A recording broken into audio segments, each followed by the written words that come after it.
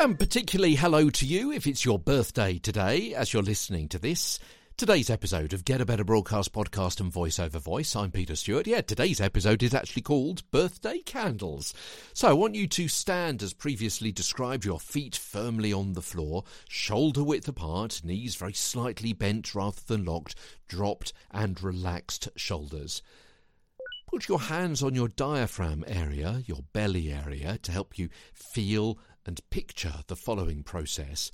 Now I want you to blow out some imaginary candles on a cake with short, sharp, exaggerated panting bursts of air. And you should see and feel, more likely, a lot of movement in your diaphragm as you do this.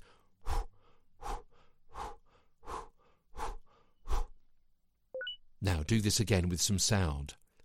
Huh, huh, huh, huh, huh, huh.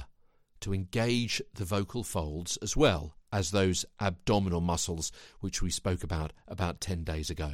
And you should get about 10 or 20 sounds out per breath before running out of air. If you aren't, you need to focus on deeper inhalation and controlling the amount of air you exhale with each sound. So again, huh, huh, huh, huh.